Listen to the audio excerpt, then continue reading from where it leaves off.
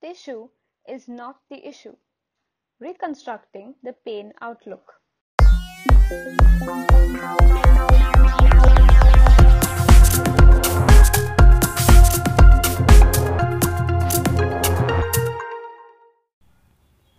Welcome to the Insider Physio podcast by the Physiozest. We get to you discussions with superhumans, super physios, and other healthcare practitioners. We all have stubbed our pinky toe on the table leg and sobbed in agony. Such experiences are easily explained by a structural pathology model, which assumes that pain is an accurate indicator of the tissue state. Unfortunately, it is not that simple. Let's start by figuring out what happened when you first hurt yourself. Your nerves went into a frenzy and relayed that information to your brain, which then tells you, okay, this hurts. But before it does so, it considers factors such as what you do for a living, your personal beliefs, whether you have injured your toe in the past, or what you intend to do in the future. Only after you have sorted through all of this will it tell you whether or not your toe hurts. It does this extremely quickly and well before you notice anything. In another scenario, you may experience pain that spreads throughout the rest of your foot or even up your calf, far beyond the areas that were damaged. As a result, you will be forced to slow down and change your movements to avoid further injury.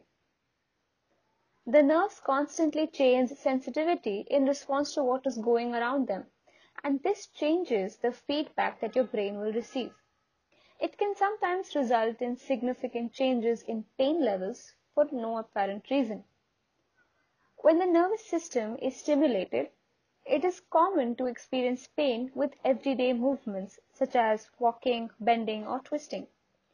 In some cases, even just thinking about a particular movement or an activity can trigger the pain. What do you think causes this pain? We've all heard about Pavlov's famous classical conditioning experiment.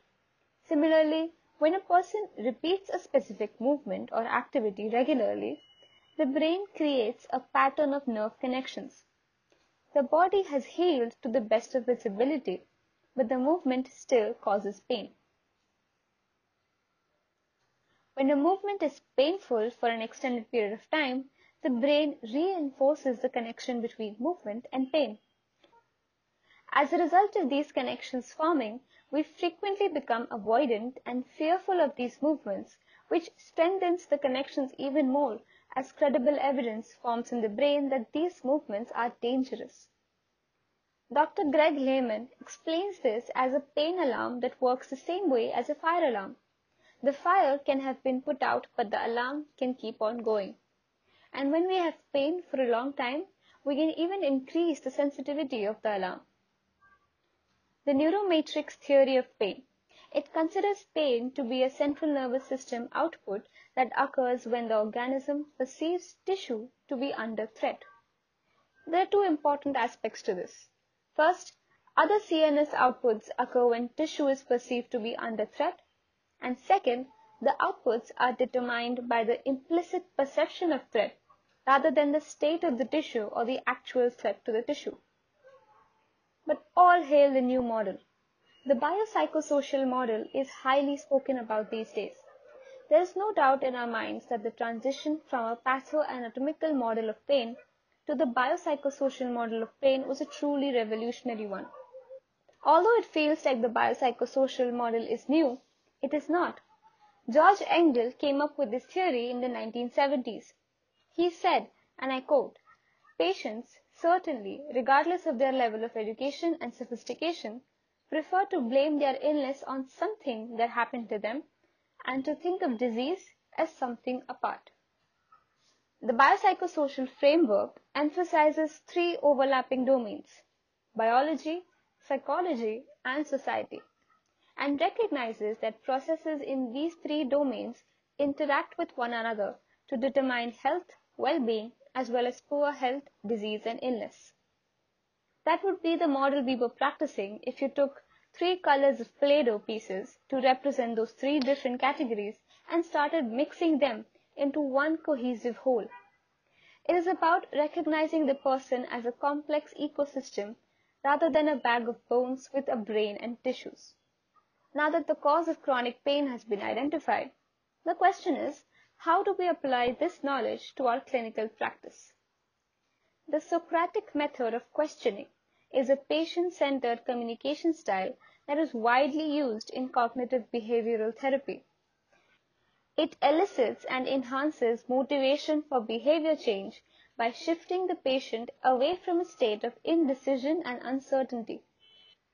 Evidence suggests that combining the motivational interviewing method of Socrates with pain neuroscience is helpful for chronic pain. Patients are wired to think of their pain as having a biological or a biomechanical cause. So often, the patients themselves have a more broad view of pain beneath their beliefs, but only act on the more biomedical beliefs. So this type of questioning helps us overcome that and get a better idea of the root cause. Lars Avery advocates the Socratic questioning by forcing reflection and trying to explore all alternative solutions and meanings behind the pain. These meanings, metaphors, and explanations are believed to validate the patient's own experience of pain. There are 6 themes to Socrates' questioning. This is the format that you can use while framing your question. First, why do they have pain according to them? Then dig into that assumption. Probe for more reason and evidence behind their assumption. Question their viewpoints and perspectives towards pain. Now, what do they feel are the implications and consequences associated with this? For example, they feel their pain stems from a disc prolapse and they think, okay, my body is broken. But is this really true? The patient may have lesser pain today than yesterday, which wouldn't make sense if what they assume is true. Lastly, inquire if they understand the significance of the preceding questions.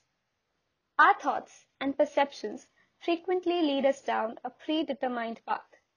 However, these beliefs are not always consistent with what we know about pain.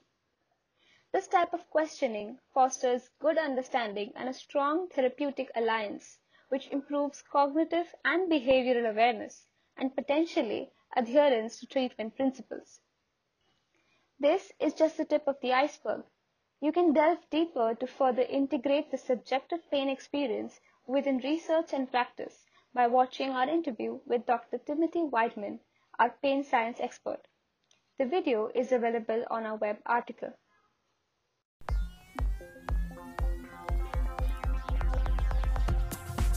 That's all from our side. Connect with us on Instagram and LinkedIn. The Physiozest e-magazine launches bi-monthly. Catch our latest edition at www.thephysiozest.com. The Physiozest, signing off. Evolving you, one page at a time.